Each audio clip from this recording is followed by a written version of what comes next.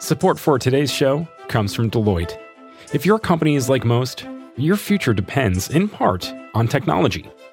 Yes, that means choosing the right technology and adopting it quickly. But that isn't enough. To gain advantage, your technology needs to be as outcome-focused as you. That means helping your people be more efficient and more inventive, reducing cost and creating revenue streams, growing your customer base and building trust. Deloitte combines world-class business knowledge with a full command of technology to help clients do more than choose cloud or adopt AI. They help them create advantage from it. Read case studies at deloitte.com/US/engineering advantage. Support for this podcast comes from another podcast. The world's most valuable resource, it's actually data.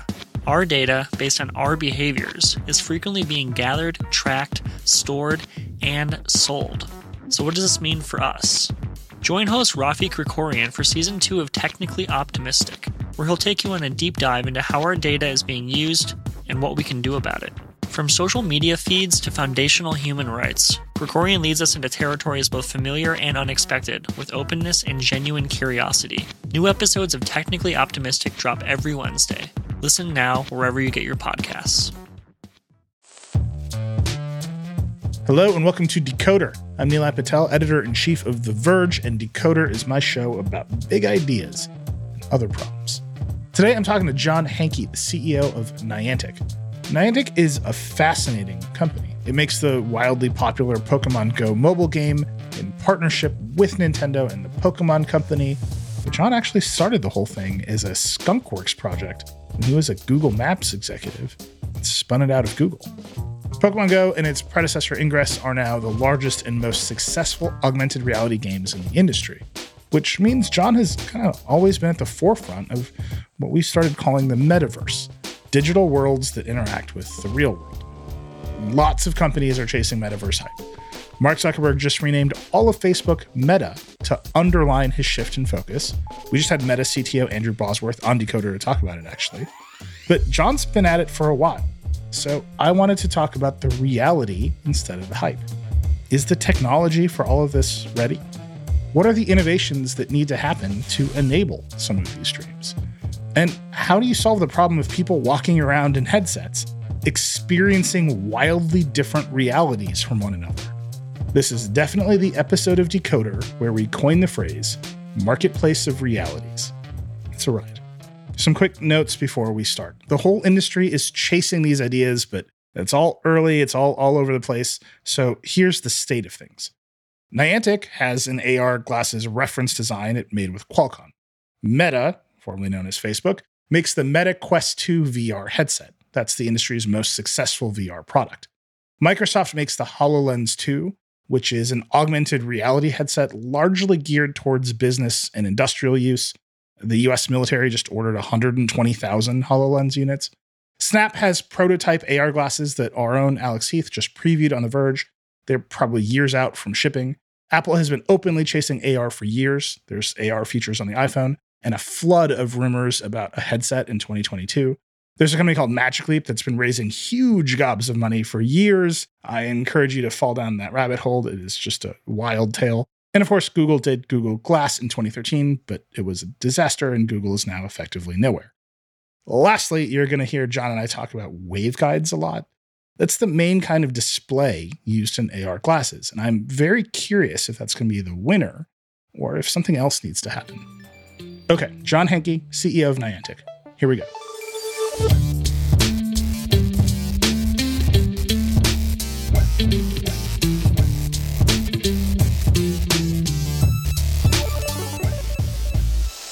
John Hanke, you are the founder and CEO of Niantic, which is the maker of Pokemon Go. Welcome to Decoder. Thanks, Nilay. Great to be here. I'm excited to talk to you. There's a lot of big ideas about the metaverse to unpack, but I want to start at the very beginning. What is Niantic? What is Niantic? Well, that's a great question. Niantic's a company that's building some really fun, innovative entertainment products, starting with Pokemon Go, but following that on with Pikmin Bloom and, of course, Ingress, where we all started, and lots of others in development. But also, importantly, building a platform so other people can build games and other things other than games that connect us as people with the real world and with other people in real life. So just to make that specific, I feel nuts describing to people what Pokemon Go is because it is a phenomenon. But Pokemon Go is a game you play on your phone. And you walk around the real world and you try to catch Pokemon in the real world that appear on your phone in various places. And it's obviously like a massive multiplayer game. Is that a fair description of all of your products, or is that more narrow to Pokemon Go? I think it's fair. Look, our overall goal there is to turn the world into a game board, to turn the world itself into a more magical and fun place. And Pokemon Go, I think, is a great example of that. And let's all of us who love Pokemon lead that fantasy of Pokemon existing out in the world and finding and catching them and trading them and battling with them and all that. There's a little bit of an interesting backstory here. You started at Google, and Niantic was part of Google. Ingress is the first game, which is still running, which is very popular, and that turned into a company. Just describe that process. Yeah, I mean, I worked on maps for a long time. So I co-founded a company called Keyhole, which was acquired by Google, which was the sort of foundation for Google Earth and parts of Google Maps. And I ran that group and worked on maps for a long time at Google. And then we started Niantic Labs as a little skunk works, really just, I don't know, 3 of us sort of peeled off and said, we've got this amazing map of the world, all this great infrastructure, mobile phones, other mobile devices coming, wearable devices coming. Seems really interesting. What kinds of apps can we build for that future? And we started experimenting. And so Ingress was the first game. It is still ongoing. It's like an underground massive success. I don't know how else to describe it. It's once you see it, it's everywhere, but it's not Pokemon. It's not some mainstream huge success in that way. Describe what Ingress is. Yeah, I would call it our underground cult success. Our first product out of the gate at Niantic Labs was actually Field Trip, which was not a game. It was about learning about the world, cool places to go, history, artwork that you might see in public spaces, really designed to be the app that would sort of be the precursor to what you might have on smart glasses someday when you're walking around and you want your device to inform you about the world around you. And then our second product was Ingress. And Ingress is that thing that turns the world into a game board. In the case of Ingress, it's 2 teams battling against one another to control the world, kind of a la Risk, but with a kind of sci-fi J.J. Abrams bent around portals, which are public artwork and historic places and other things in the world, and you interact with them and take them over, and then the other team kind of does the same thing. But yeah, it's a global MMO, so it's very collaborative, teams formed around the world across boundaries of countries and ethnicity and language. And so Russians and Koreans and Israelis and Japanese and Americans and Argentinians to this day are still battling to control the world in Ingress. And I do it daily on my morning walk as well, so I'm part of that. Part of that struggle for control of the world. I love it. You've got some new features you're adding to both Ingress and Pokemon Go next year. They're kind of around messaging and communication. Yeah, social has always been a core part of our products. And for us, that means helping people get together in real life and spend time together with friends and family in real life. So we are working on a couple of things. One is a feature that's coming in Pokemon Go that's about giving you a way to share a postcard of cool places that you visited in the real world with your friends in the game.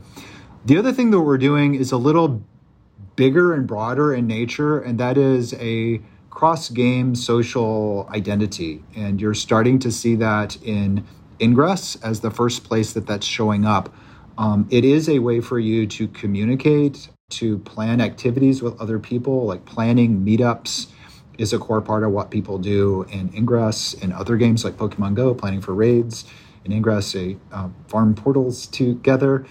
So it gives people a way to find friends easily who are in their area and meet them, talk with them, talk about the game, share things about the game, but importantly, plan opportunities to play together in real life. So that kind of core social identity and set of social services is something that we see as a fundamental part of our games and our platform in the future and just coming out. So those are some of the individual games, but the company as a whole, can you describe the process of spinning out of Google and becoming your own standalone company? 6 months of pain and torture with piles of documents and goodwill on all sides, but incredibly painful to separate intellectual property and people, out of a company like that. We had started it with the idea that we might spin out at some point because we knew that we were doing something which was a little orthogonal to kind of what Google was interested in doing at the time. So we said, hey, we want to try this. Larry was supportive. And so we had constructed some paperwork around the group that said, well, here's some parameters. If you want to spin it out in the future, it's a possibility. So that cracked the door, and we sort of had to push on it for a while to make that happen. But at the end of the day, the Pokemon Company and Nintendo financed us along with a venture capitalist and some angel investors and allowed us to stand up, Niantic as an independent company. When was that? How long ago was that? That was in 2015, October 2015. And how many people is Niantic now? How big have you become? We are around 800 people today. And, we were around 30 when we peeled off of Google. Yeah. Wow. And how's that structured? How does the company work? We have game studios. So we have several internal game teams. We also have producers that work with external game teams. So that's sort of the gaming side of the business. Niantic Studios is how I think about it. And then we have the platform. Recently officially launched externally as the Niantic Lightship platform, and that's taking all the tech that we created and the data that we created to power the experiences that we launched and making those available to third-party devs. Super excited about that. We'd worked with third-party devs, for the past several years, but this makes it a website you can go to, enter your information, and get right into it, get access to those APIs and tutorials and how-tos and all that. So a big step forward for the company. So that's kind of the other half. And that's really kind of the news here and what we need to dig into. But just foundationally, what's the split? How many people work on Pokemon Go versus Lightship, the platform? Well, if you look across all of games and all of platform, which includes all the research work that we are doing on AR and mapping, it's about 50-50 in terms of our product and engineering resources. Of course, we have operations and marketing and other functions, HR, that support everybody.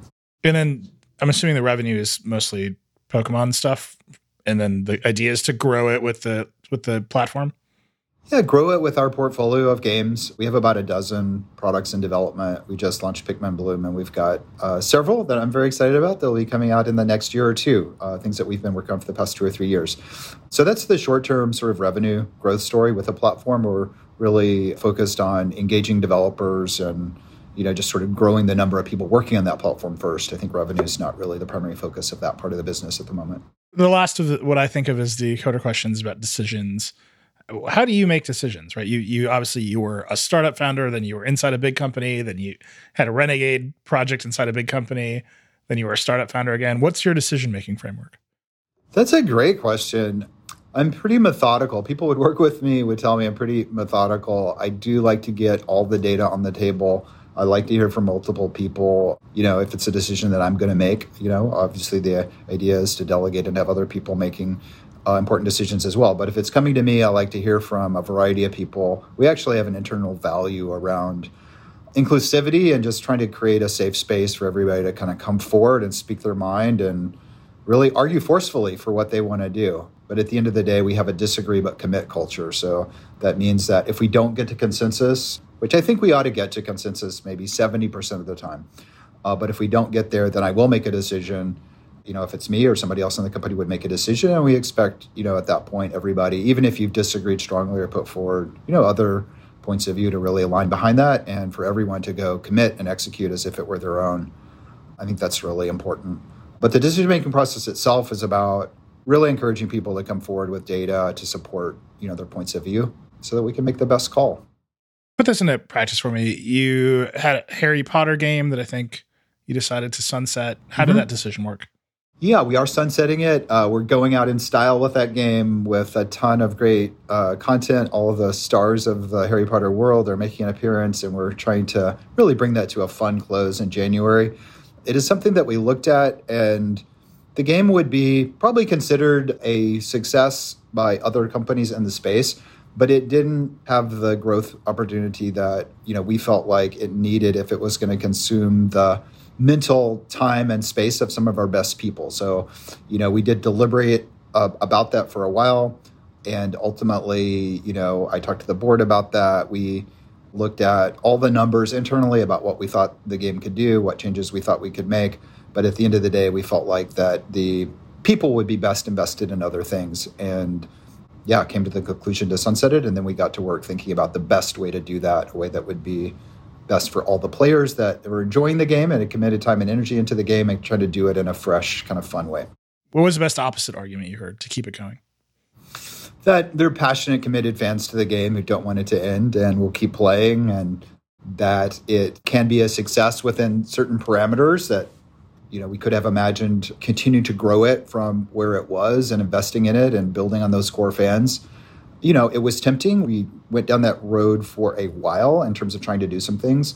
Also kind of a unique project in that it was a joint effort with Warner Brothers Gaming Studio. So we were building the game together with them. That ultimately was another factor in deciding to not go down that road because, if you sort of look, you've been around the tech industry for a long time. Anytime two companies are trying to do something in a cooperative way, it's just harder. I mean, I'm sure you see that even inside your own organization, trying to make decisions, you get more and more people around the table. It becomes harder and harder to sort of move quickly. And yeah, we just didn't think we're going to be able to get it done. When you made that decision, was it an email? Was it a Slack message? How did you deliver the words, we're going to sunset the game, start making a plan? Yeah, I'm trying to remember exactly. It was something that we talked about and deliberated in various meetings of various forms over a long period of time. When we ultimately decided to do that, it was something where I remember having a conversation with the team about that to express, my gratitude for everything that people on the team had done and to explain the context for the decision. So ultimately, it was delivered in, I think that was after we were in COVID. It was delivered over a Zoom call, but as in person as we could get. Obviously, the people are our greatest resource, and people pour their heart and soul into these projects. So, my biggest concern there, the biggest thing I was focused on was making sure that those people really felt appreciated for the great work that they had done.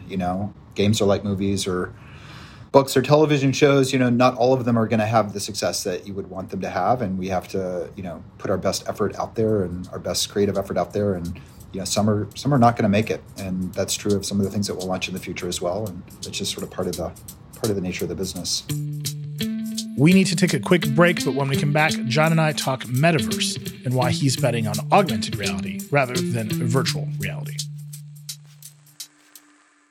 Support for Decoder comes from Mint Mobile. Imagine you're at a very fancy, expensive restaurant, and as you're browsing the menu, wondering how you'll afford anything on it, you notice the filet mignon is a mere $10. At first you think jackpot, but then you immediately think, wait, what's the catch? Now, what do suspiciously cheap steaks have to do with your cell phone bill? Well, we're used to seeing quote-unquote great deals from overpriced wireless providers, and also thinking, what's the catch? But with Mint Mobile, there is no catch. For a limited time, their wireless plans are just $15 a month when you purchase a 3-month plan. You can get this new customer offer and your new 3-month unlimited wireless plan for just $15 a month. Go to mintmobile.com/decoder. That's mintmobile.com/decoder. Cut your wireless bill to $15 a month at mintmobile.com/decoder. $45 upfront payment required, equivalent to $15 a month. New customers on first 3-month plan only. Speed slower above 40 gigabytes on an unlimited plan. Additional taxes, fees, and restrictions apply. See Mint Mobile for details. This episode is brought to you by State Farm. You've heard it before. Like a good neighbor, State Farm is there. But it's more than just a tagline.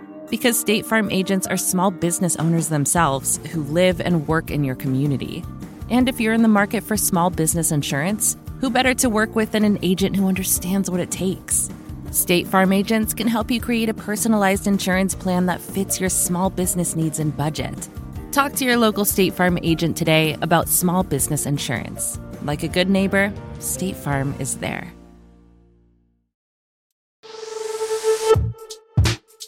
Before the break, John and I were talking about the decisions he's made at Niantic, but I was curious about the industry at large. Let's talk about the next big set of decisions I think the entire industry is facing. Do you think you're in the metaverse business? I'm not responsible for introducing the word metaverse into this whole public conversation. Okay, I just want to say that I didn't do it. One person's very responsible for that. Yeah. Don't blame me for it. But I did feel the need to speak up and talk about what the metaverse is or can be once that conversation got started, because I did feel like a lot of people were maybe a little bit overly influenced by the time that we have all kind of endured, during COVID, which is to say, spending a lot of time at home, a lot of time on Zoom. Watch my kids go to school remote, or my one kid who's still at home go to school remote, watched him spend a ton of time on Roblox, binged on Netflix, got delivery food, the whole thing, right? And coming out of that, a lot of these products that saw a big lift from COVID. I mean, let's be honest, people spending a ton more time of their sort of discretionary time and energy in these worlds. I kind of feel like that sort of fed a level of, I don't know, kind of frenzy around this is the future. We're all going to live in these 3D worlds. And I just don't think that's how it's going to play out. I think the trajectory of technology over the past 50 years has been towards mobility and ubiquity and what Mark Weiss would call a sort of ubiquitous computing vision, one of the Xerox PARC's pioneers in that area. And so we kind of took a detour during COVID, is my personal opinion. And I'm a huge sci-fi fan too. So, read Neal Stephenson back when we founded Keyhole, and William Gibson and the whole array of writers. Still, I'm deep into the latest Neal Stephenson novel right now, actually. And, those of us who read the books to the end know how they end. And I just wanted to say, that's a horrible vision for the future, one where the world has just, kind of completely gone the wrong way and people have to escape to these virtual realities. So I don't think it's how things are going to play out. I don't want it to be how things will play out. And I'm kind of a techno-optimist in the sense that I do think tech, AR, a real-world version of that metaverse, if you will, that's about getting people outside and active and learning about their city, state, town, hanging out with other people, family members.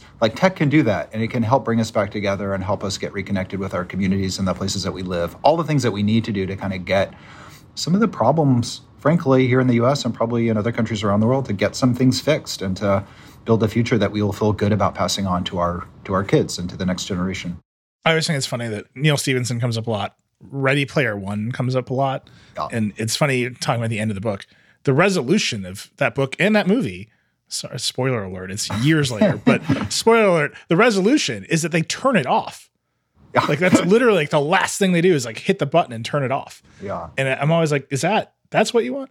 So Niantic builds a lot of basically augmented reality products, right? You have a phone right now, you point the phone at the real world, the digital world is layered over that world. That is where you're pointed. AR right now is very much a phone product. The other vision of this is a totally virtual reality. And I think the best expression of that is Mark Zuckerberg, the person who's introduced the word metaverse the most so far. He changed the name of the company to Meta. He's got the Quest 2, which is maybe the preeminent VR headset. It's a great product, but that's about being in a headset and being in a totally virtual world. You can extend that to other kinds of games like Fortnite or Minecraft or Roblox or whatever. Do you see a split there, or do you see AR and VR converging in some way? Well, there's a lot of shared stuff there, right? I mean, our Lightship platform is about infrastructure that can allow millions of people to share state. In our games, that's where you are, what you're interacting with in the game world, which is overlaid on the physical world. You can message back and forth to one another. I can get updates whenever you change something in the world. Similar technologies needed for sort of the VR version of the metaverse. Likewise, some of the tech for AR glasses and VR glasses, there's a lot of overlap there in terms of a head-worn device, and you got to miniaturize a bunch of stuff. You have to do 3D. You have to have sensors that track where your head's pointed and various things like that. So there's a lot of overlap, but the end state for them is very different. Yes. I mean, one is a sedentary thing where, you're going to slip into this virtual world. You are going to be cut off physically from people who are in your vicinity. So you think about, you're at home on the couch with your significant other or other, family members. Are you going to really want to be in VR? Are you going to have, the four of you lined up there all in your headsets? Maybe you have an avatar representation of other people, but it's, fundamentally, I think a poor substitute for the real human-to-human interaction. So AR is about getting out of your way as much as possible with the technology If it's a wearable device like a watch, if it's something in your ear, if it's eyeglasses, it's about giving you information, maybe to help you have fun and play a game, go on a secret treasure hunt out in the world, find Pokemon, maybe just to tell you how to get there, show you how to get there, paint arrows on the ground, showing you where the subway is. Maybe it's to show you the menu of the restaurant you're standing in front of before you walk through the door. Maybe you tap on a virtual UI to make a reservation or check into the airport. It's about being helpful, but allowing you to primarily exist in the world as like a full-blown evolved human being that's using all your senses, enjoying being out in that environment and probably hanging out with other people in that environment, but just trying to make that better and not replace it. Making that better, not cutting you off and replacing it. That's the big distinction. So let me push on that a little bit. We had Chris Milk on Decoder earlier this year. He runs Within, the company that makes Supernatural. It's a VR exercise app. They were just bought by Meta, formerly Facebook, for $500 million, reportedly. That's a VR app. You put it on your head. You can't see the world around you. It is completely about your body. It's like one of the killer apps for this headset is working out in VR. It's not isolating you from your body or taking you out of your body in that way. Then right next to that is Meta's vision. A lot of what they're doing now is showing you an avatar. You're going to be in space with other avatars. The avatars don't have legs, which is very confusing. But you're going to be in space with other avatars. And that's going to give you a sense of, I think what Zuckerberg calls embodiment, right? You're going to feel physically present with other people. Your form is not present with other people, but you feel that way because of the technology. Isn't that kind of related to what you're talking about with AR, right? Like, it's another world you can exist in where you're spending time with friends and you're catching a set of three-dimensional cues. Or in a case of Supernatural, you're like hyper aware of your body. Like there's a tension there between, I think, what AR promises, which is to put you in reality, but better, and where VR is kind of going, which is a little less coherent, but still is about being present. I will definitely step up to the mic and take the invitation to argue the other side of that one. Sure, yeah. Supernatural, I think the product you're talking about, really cool product, a lot of respect for the creators. But I'm not talking about you. When I say isolation, I'm not talking about you and your body. I'm talking about you from other people and from the physical world. So yeah, as cool as that experience is, and I think it's useful. Look, Peloton's useful.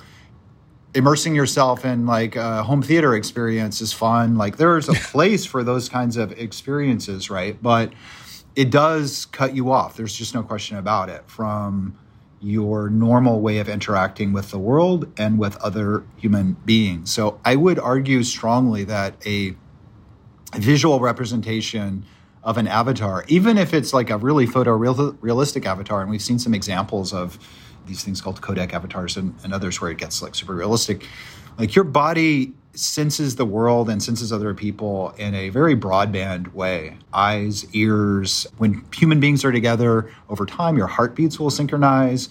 The frequency of your brainwaves will actually synchronize. There's a ton of stuff going on there in terms of how we relate to other people that's evolutionary in its origins that allow us to learn how to trust people, to bond with people, to build relationships with people. It was integral, obviously, to our survival, going back, in the past. So we're evolved. We are built for interacting with people in the real world. And it is a deep, deep thing that is throughout our physiology and how our minds and bodies work. So to think that we can just sort of put two OLED displays in front of our eyes and believe that we're replicating all that comes from those real interactions isn't true, and so it is sipping through a soda straw in terms of the bandwidth with which you're going to perceive the environment or perceive other people.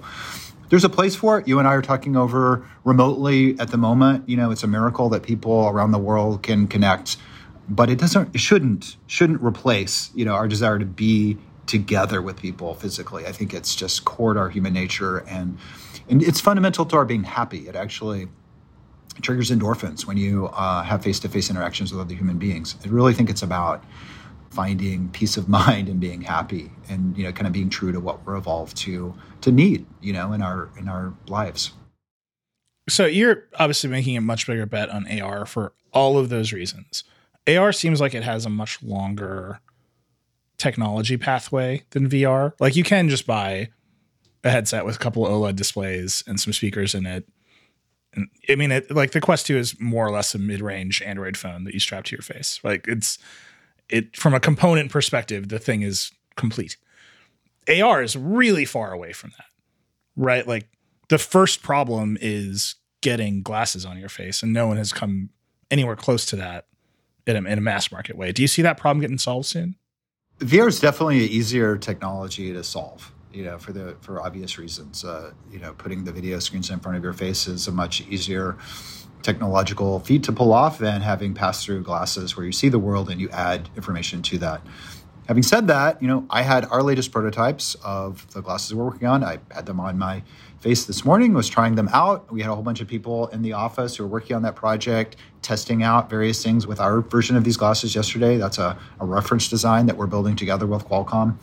Tons of progress is being made, even between what you would see publicly with a Magic Leap or a HoloLens 2, from a couple of years ago to where we are now.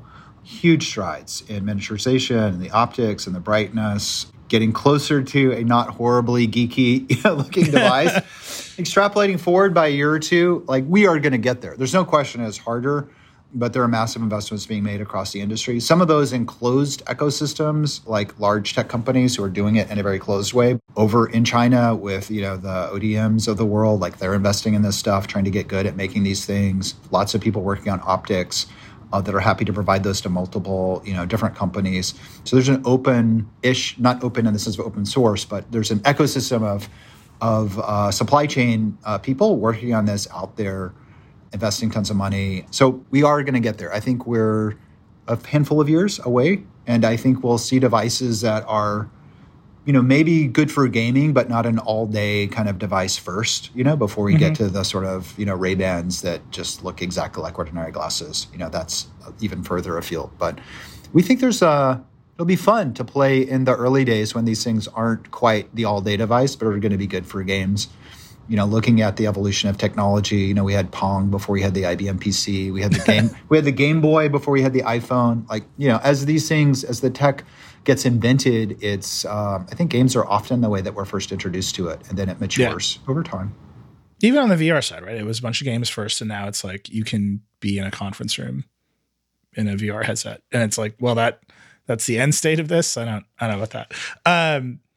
Let's talk about that tech. So there's a pretty deep relationship between hardware capabilities and software applications here, right?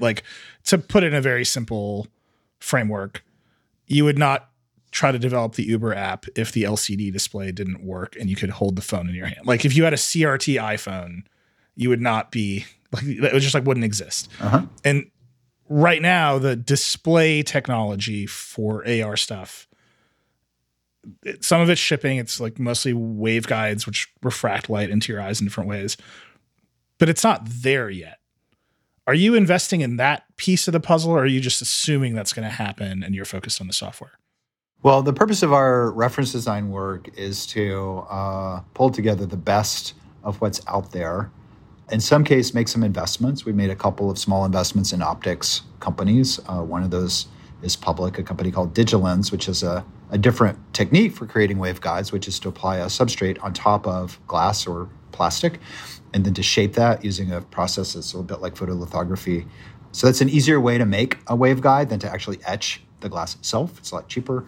Very interesting to us from that point of view to get to the right price point. We have an investment in another company that's innovating a different type of waveguide that's brighter, wider field of view. So we're kind of nudging that forward. But the biggest way that we're nudging that forward is by pulling this stuff together into a reference design with the compute, the optics, the software, and trying to push the envelope for a device that can be used outdoors.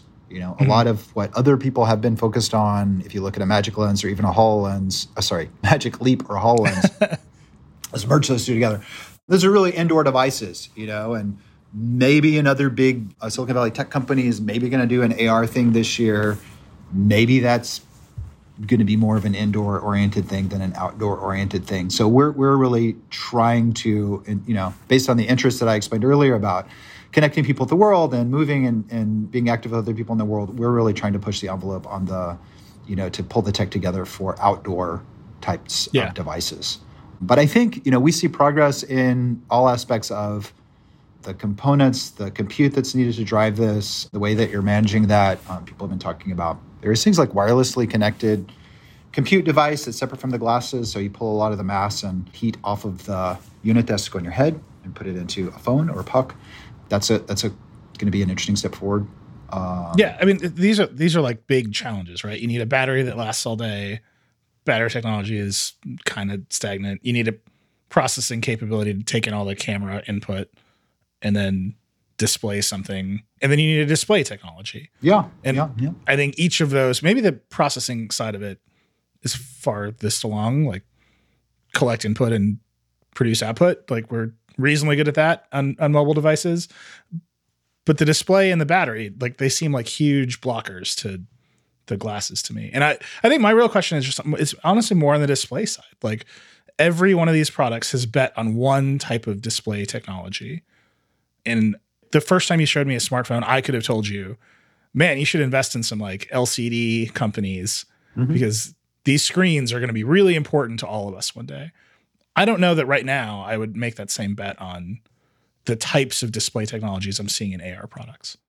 Well, I think there's good stuff out there. Again, there's stuff in our prototype device, reference design device, that's pretty good. Mm-hmm. It's very bright. It's legible outside. Has good field of view. It's really a question of just evolving that. I don't think that radical new inventions required to get to the optics that we need for good AR. It's just a few more turns of the crank in terms of the process. And looking back through the history of technology, looking back to Alan Kay's vision of the Dynabook, in the early 1970s, it took a while for that to become reality in the form of the laptops that we all carry around. Similar story with personal computing, similar story with early bad dial-up internet and sort of the broadband world that we live in now. I listened to your great interview around the Handspring documentary that has been produced very recently. Another good example of lots of iteration around smartphones before we really got to the final formula that took off with consumers. So it's a history of technology for there to be iteration, for there to be versions of things that don't quite get there for consumers before the final thing clicks. And that's where we are with AR. But, looking back, the last 50 years of tech, I see a similar pattern, and I think that we are going to get to the finish line. I'm very excited about it. Computing that's less, the opportunity there is to be less intrusive. Carrying a phone around in your pocket, managing that, it takes one of your hands away from, you're juggling the coffee, we're juggling the bags, the kids, the stroller. Like we've all kind of learned how to do that now, but it's not really ideal. I don't think that represents the endpoint for the evolution of like personal technology. It's a way station along the way. It's pretty good, but I think we can do better. And that's what this is all about. By the way, that documentary is called Springboard, and it's great. It's on YouTube now. You should all go watch it. My colleague Dieter Bohn did a great job with it, and I assure you he's very tired of thinking about 90s cell phones. So that was the hardware side. We're going to take a quick break. When we come back, we're going to talk about the software that enables the metaverse. This episode is brought to you by Shopify. Forget the frustration of picking commerce platforms when you switch your business to Shopify, the global commerce platform that supercharges your selling wherever you sell. With Shopify, you'll harness the same intuitive features, trusted apps, and powerful analytics used by the world's leading brands. Sign up today for your $1 per month trial period at shopify.com/tech, all lowercase. That's shopify.com/tech. Hey, it's Tom Warren, senior editor at The Verge here. Microsoft is in an era-defining moment. It's betting on AI as the future of work, its Xbox business is going through transformational changes, and the Mac versus PC war is about to be back on. So, I'm launching a newsletter called Notepad. It'll be your inside guide to all those changes and beyond. From details on the next Xbox to that one time every Microsoft employee named Michael appeared on a mysterious email list. Whatever is happening at Microsoft, you'll be able to read about it first in Notepad every Thursday. Go subscribe now at theverge.com/notepad.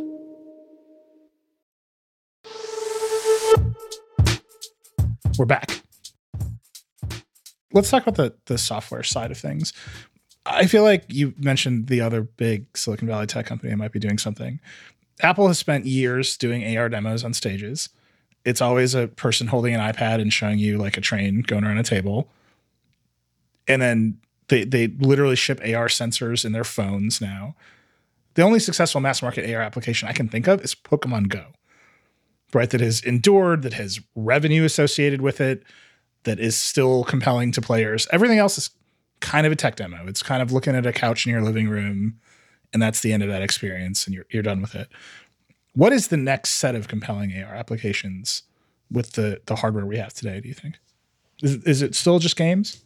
Well, I think that you have to question, like, what is AR?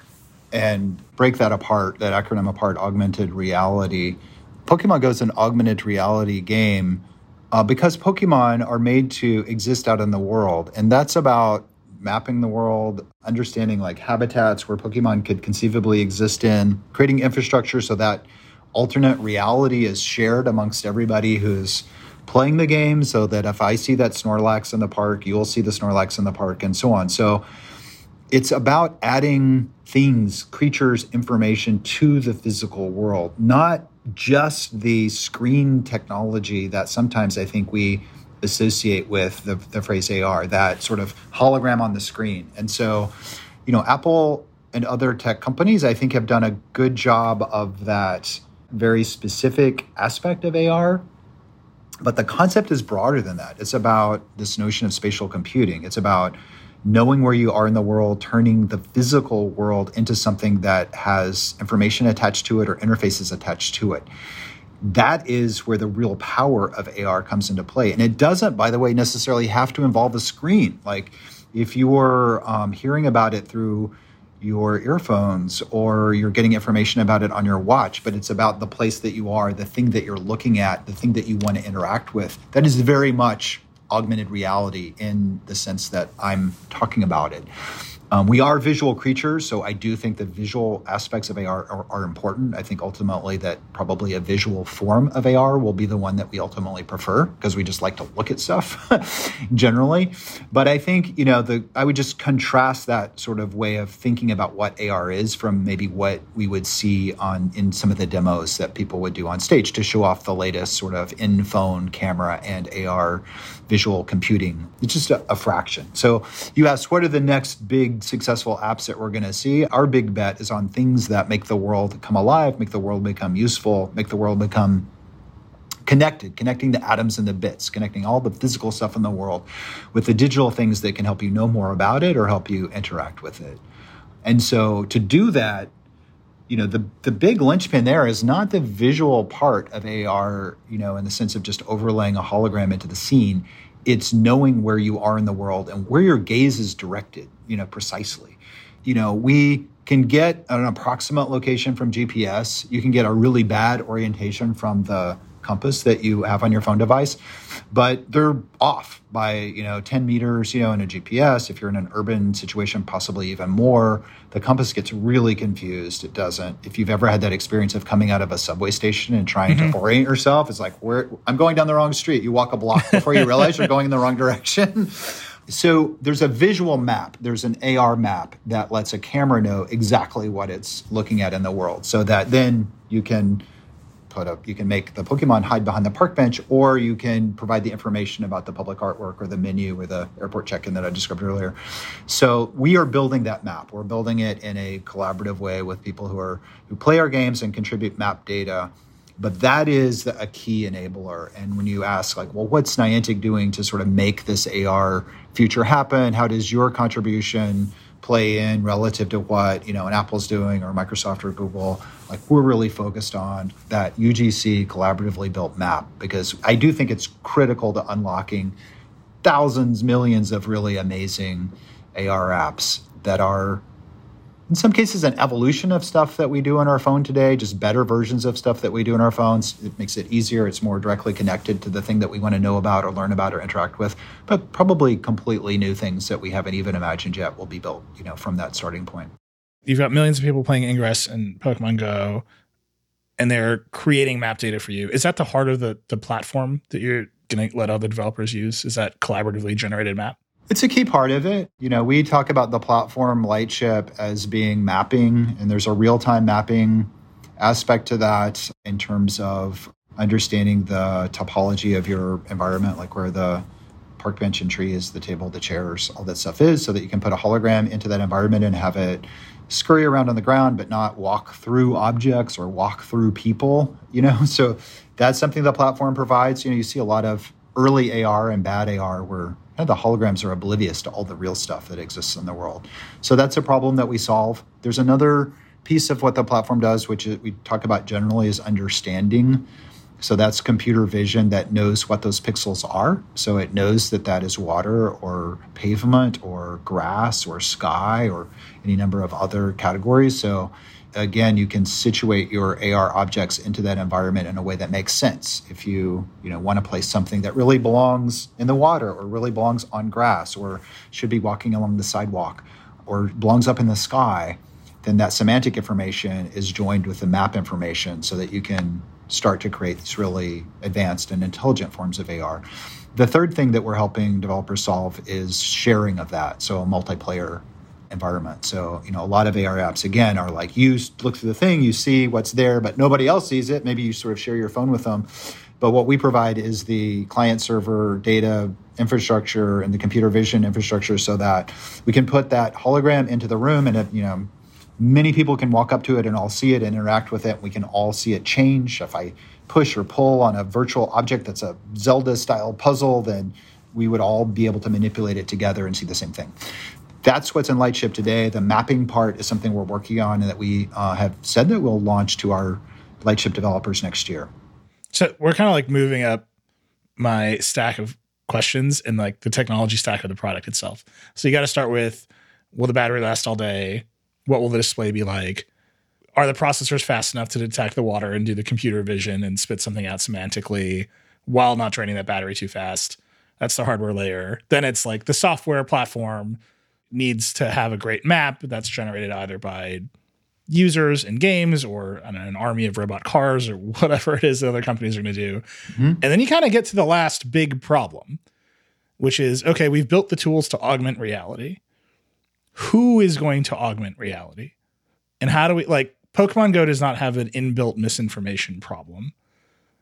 I'm assuming it doesn't. Like, there's not a lot of like deep divisiveness about Snorlax. But you have rules on that platform, right? Like, you don't let players play in cemeteries. There's all kinds of boundaries on what players in that game are able to do and not able to do because it's a game and you can set rules. When you're looking at the United States Capitol building, how do you make sure that that information is appropriate? Is that something you're thinking about? Yes. I think about related challenges as well. Like, we think about, yes, we're building the tools in the platform today to let people augment the world. People are beginning to do that. Other companies are building platforms to also allow people to augment the world. These platforms will become the basis for the next generation of computing devices that we all use all day long, every day. And there's a fork in the road here, whether we propagate the patterns that exist today with our devices and the companies that operate the services that we rely on, that log us in, that serve us ads, that track many things that we do in ways that, frankly, I find a little unnerving, that control app stores and, all that, right? So as we move from phones to wearable tech, I think it gets a little even more serious because you've got devices on your body that can measure your heartbeat, that can measure whether your pupils are dilated or not, that knows where you're actually what you're looking at and can tie all that together. And you think about that. You're out in the world, you see something, you react to it, you see a person, you react to it, you see an ad, you see a product, you physiologically respond. You don't click on anything, you don't type anything in, but yet you've given something away, right? Mm-hmm. I think we have to think really seriously about what the rules are going to be around ownership of data and privacy and really what we want that world to be like. So we are really making a pitch to developers to say we can be part of building a world that we want to live in, or we can sort of let stuff happen, based on what's happened over the past 10 to 15 years. I think people are interested in putting their time and energy towards something that's going to address some of the flaws that we see in the way that things have evolved. Not necessarily because companies are trying to do bad things, but it's just gotten to that point where there are some problems. I think we have to acknowledge that and think about a different way to do things. You asked about something that's a little bit different than that. And that is this notion of like, well, what can exist in the world and who decides what can exist in the world? I actually have an opinion about that. It's maybe it's controversial, maybe it's not. But I do think that there's a great benefit for people to be able to share things. I've said that if I'm the only person that can see something, then you might think I'm crazy. I'm a lunatic. But if we're all seeing it, that's kind of the way our vision and our society work today. Is like we have consensus reality. Like we all agree that this is what it is. So sharing is good, but I also believe that people should have personal choice. I mean, we don't dictate what music you can listen to as you're walking down the street. We don't dictate what podcast you can listen to when you're standing in front of the Capitol building. It's Decoder. You can only listen to Decoder in front of the It's Decoder. A new law that just passed. So I think AR is, I really put it into that domain. I think people should be able to theme the world in, however they choose to theme the world. If I want to see a world that looks a little bit more like Nintendo everywhere and it's bright and happy and has Marios popping up and, from behind park benches, I think that should be my choice. I don't think that somebody should assert some right to control what's happening on my body and in my eyes or ears or whatever that's adding information to that as I walk around. That would be a weird kind of censorship. Just think about it in terms of tapping on a virtual object and getting data about it. Like, I can look it up on Google today. I can look it up on the internet. If I touch something in the real world or look at something in the real world and I want to learn about it, I should have access to all the choices that I have today about that. But let me push. I think that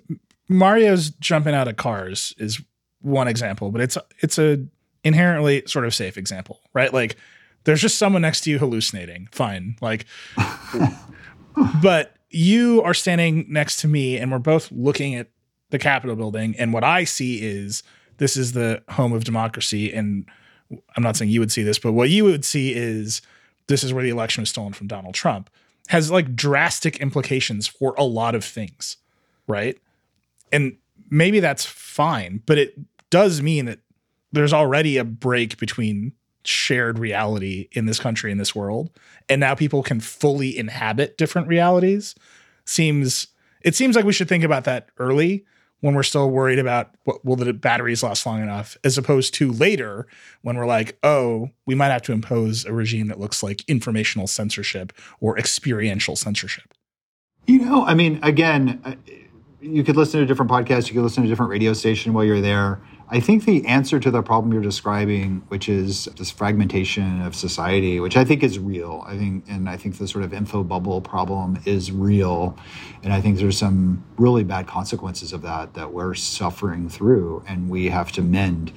But I don't think the answer to that is about controlling what AR hologram that you can see. I think it's about drawing people out into the world where you can meet your neighbors, drawing people out into the world where you're spending time with people from different walks of life. Come to a Pokemon Go Fest, you'll see stockbrokers and bike messengers and grandmas and suburban soccer moms hanging out together doing a Pokemon Go raid, becoming friends and, crossing those barriers, those sort of breaking out of those info bubbles and seeing people for just as people, not as categories or as labels that get attached in these, hateful online forums. So what we need more of is more face-to-face human time. We need to spend time with other people and build those personal relationships. I think you get people together, generally speaking, in real life, and you see a much more kind of reasonable posture about these things. I think it's one of the reasons that local politics kind of work, local school boards, local political gatherings, people come to it with different points of view, but generally speaking, you don't have that sort of us and them kind of painting the other side as this sort of horrible, evil. You have people debating things, arguing things, but ultimately coming together in a civil way. And I do think... but now we are seeing school board politics in America get torn to shreds by social media, by misinformation. Exactly. Yes. By these online virtual information bubbles that get people all worked up and fired up about a certain point of view. And they bring that into the physical context. But I think the physical side of that, where it's bubbling over into, is the way to diffuse it. More of that will actually reduce that level of sort of vitriol and seeing, other people as enemies rather than people maybe just have a different point of view about something. We have to deal with it 100%. I get your point, but I do think spending time together is the way to get there. And spending less time immersed in in a purely electronic mediated thing. I don't know if you've seen this in your work, but I think Slack and online chat, versus a physical meeting between people, even in a work context, is just things are much more likely to go off the rail when they're electronically. I remind our team that it is incredibly easy to be a jerk on Slack, and you should just make the phone call. There you go. It's as much of a reminder to me as anyone, honestly. I'm going to keep pushing on this a little bit, but not necessarily about misinformation, just about fragmentation. Do you see interoperability between the products you're building and Apple is building and Google is building and Meta is building? Do you see a way for those things to be interoperable, or a way for them to connect to a consensus reality of some kind? Or do you think we're all just going to pick and choose in the marketplace? The marketplace of realities, which is a phrase I just coined. TM. Yeah.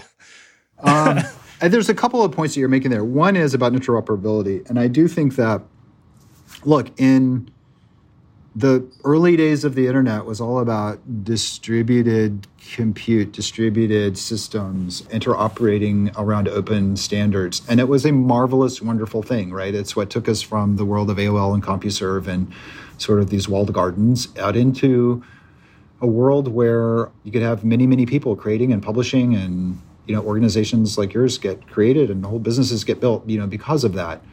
Over time, we have become much more centralized in how the internet operates. And so some of the original ideals of the internet have fallen by the wayside as we've gone back to a more centralized model for all of the services that you get, coming from a single company wrapped in, in a single set infrastructure that's not really part of the open internet. And I think that the pendulum is due to swing back a bit in the other direction because of some of the problems that I alluded to earlier around, for example, somebody knowing all of the information about you and everything that you do because it's all flowing through one centralized thing versus you having more control over that. And so I think the world is ready to go back to a more decentralized one, which would be built around interoperability. So when we talk about the real world metaverse, which is the version of the metaverse I'd like to see created, I do see it as one where products and services from multiple companies would interoperate. And, I think you see that theme coming through in the Web3 kind of movement and, where sort of the Web3 maximalists are kind of coming from. But I think that is that sort of desire to pull back from centralized control by a few companies to a more open system that puts more control in the hands of the consumer and does rely more on interoperability at its core. Now, the second point that you raised, again, was going back to this notion of, are we going to see different things? And is there going to be a marketplace of choices for us? And I think that, yes, I think that we should be able to share those experiences. I should be able to poke you on the shoulder and say, hey, join me in the Pokemon world here for a few minutes, in the park, and let's have that experience together. And then you might, drift back to the William Gibson, world that's sort of adding elements to your reality. I think we should have the freedom to do that. I don't think that we're going to break humanity by allowing people to have some choice there. Do you think your applications are going to run on everyone else's glasses? There are deep politics and business considerations to running applications on phones today. Do you think those are going to get better or worse? Do you think there's more competition coming for glasses? I think the devices that we use to access stuff are really there because we want the stuff. Like we want the service, we want the experience, we want the podcast, we want the app. The best creators are going to create for the biggest possible audience. That is, just the laws of economics there. You don't want to pour all of your effort and precious time, and if it's a company, it's precious capital, into something that has a limited audience versus one that can have the broadest possible audience. And so that's why you have, in the world of phones, like generally the most successful apps and experiences are compatible with both Android and iOS. And I would argue if there were a third or fourth popular operating system out there that had traction, then content creators would also be trying to access those other platforms. So we, for the games and other apps that we build, we want that to run everywhere. And we think consumers are going to want those popular applications on the devices that they use. So there may be some friction introduced by policies of people making devices that, maybe it makes it harder, but I think ultimately what consumers want is the great apps and experiences. And that means that, I think we'll be able ultimately to offer our experiences everywhere. Have you started to have some of those conversations, or is that is that too far afield? Sure. We have business relationships and business development relationships with most of the major players in the space. We spend a lot of money with Google, on infrastructure. We have, obviously very popular applications that make a lot of money in the app stores for Apple and for Google. So a lot of money is generated by our apps flows to those companies today. We've done some public stuff with Microsoft around HoloLens. So, we're friendly with other people who are playing in this space. I think a world that's interoperable is the right one from a consumer point of view. It's business and people have their own interests, but I do think there's sort of a mega trend that's going to pull us a bit more in that direction. You mentioned Web3. One of the, I don't know if you'd call it a killer application for cryptography, but one of the most popular applications that I hear about for crypto products is NFTs, and how NFTs will let you bring virtual goods from one digital experience to another. Are you bought in on this? Do you own any NFTs? Are you like in the game? I've only dabbled. I'm not deep into NFT ownership as sort of an investment. And I think it's really interesting. Obviously, one of the earliest precursors to what we think of as NFTs today were CryptoKitties, which is kind of a game, a collectible. And I think the idea of taking your objects with you, your stuff with you as you move between experiences is sort of key to this interoperable future real-world metaverse that we've talked about. So I'm with it in spirit. In reality today, there are some challenges, right? Crypto's not very ecologically friendly if it's a proof of work based system, as Ethereum is today, although it's evolving to proof of stake supposedly in the future. It will forever be evolving. So maybe you get around that. Consumers handling wallets today and all of that is very non-mainstream, in its current incarnation. So I would predict that we will get to a version of that, which is something that people use to have portability of virtual digital objects, and that those will be economically traded. And I believe in that future. I think we're really early in it right now.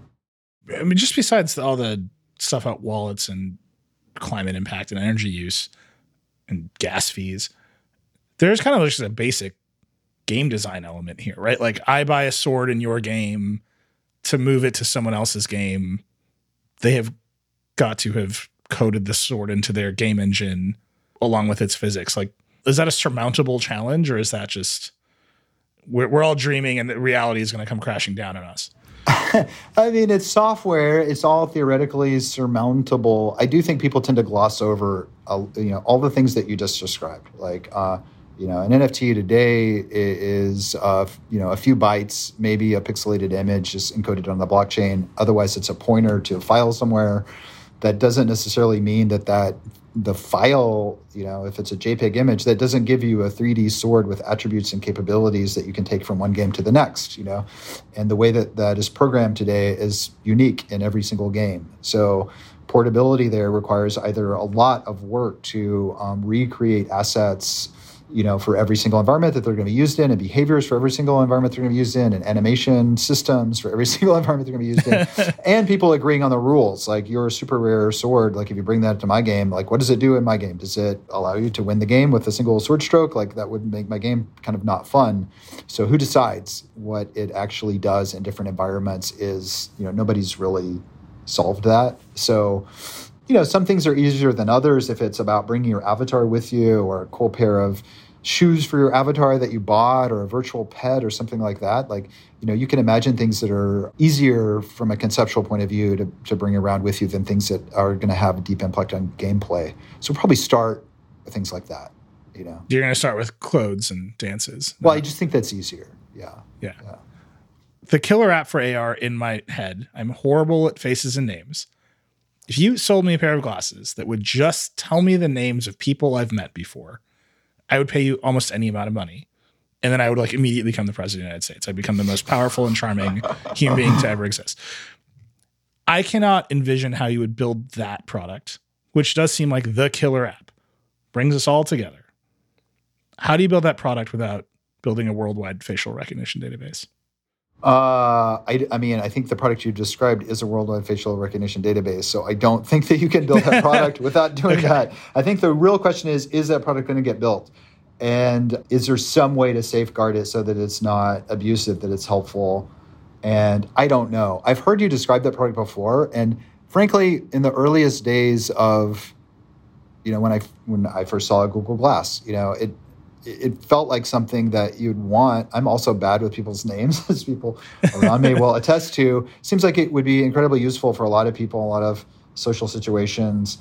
But yeah, there's a very controversial company out there right now that's built a very, widely applicable facial recognition database. Not sure what's going to become of that. I do think there's a high creepiness factor to having that sort of data out there. There's a high abuse factor. Potentially, if you read, Cyberpunk, William Gibson, et cetera, like they imagine a future where, such technologies are ubiquitous and people have face masks that they wear and other things that they wear to confuse those systems. So I don't know if we're headed for that or not. I'd like to believe there's some way to engineer that in some distributed, safeguarded, opt-in way that would protect the privacy of people involved, but I don't know. Yeah. What's next for Niantic? What's the next big project we should be looking for?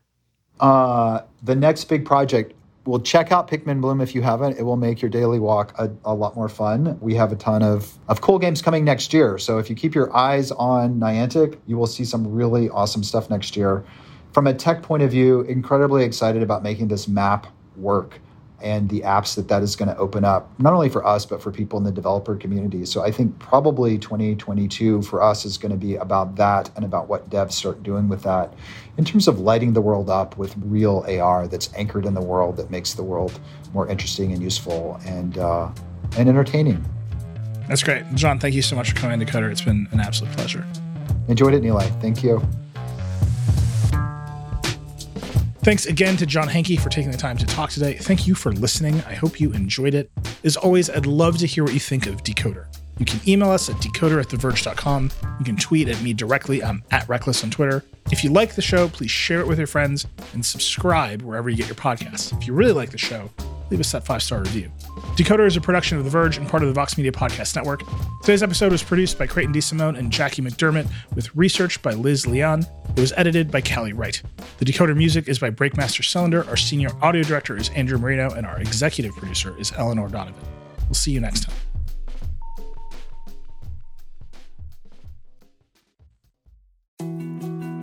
More to-dos, less time, and an infinite number of tools to keep track of.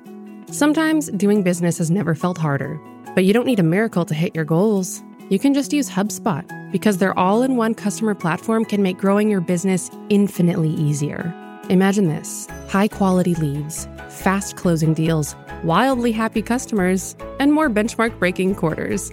It's not a miracle, it's HubSpot. Visit HubSpot.com to get started today.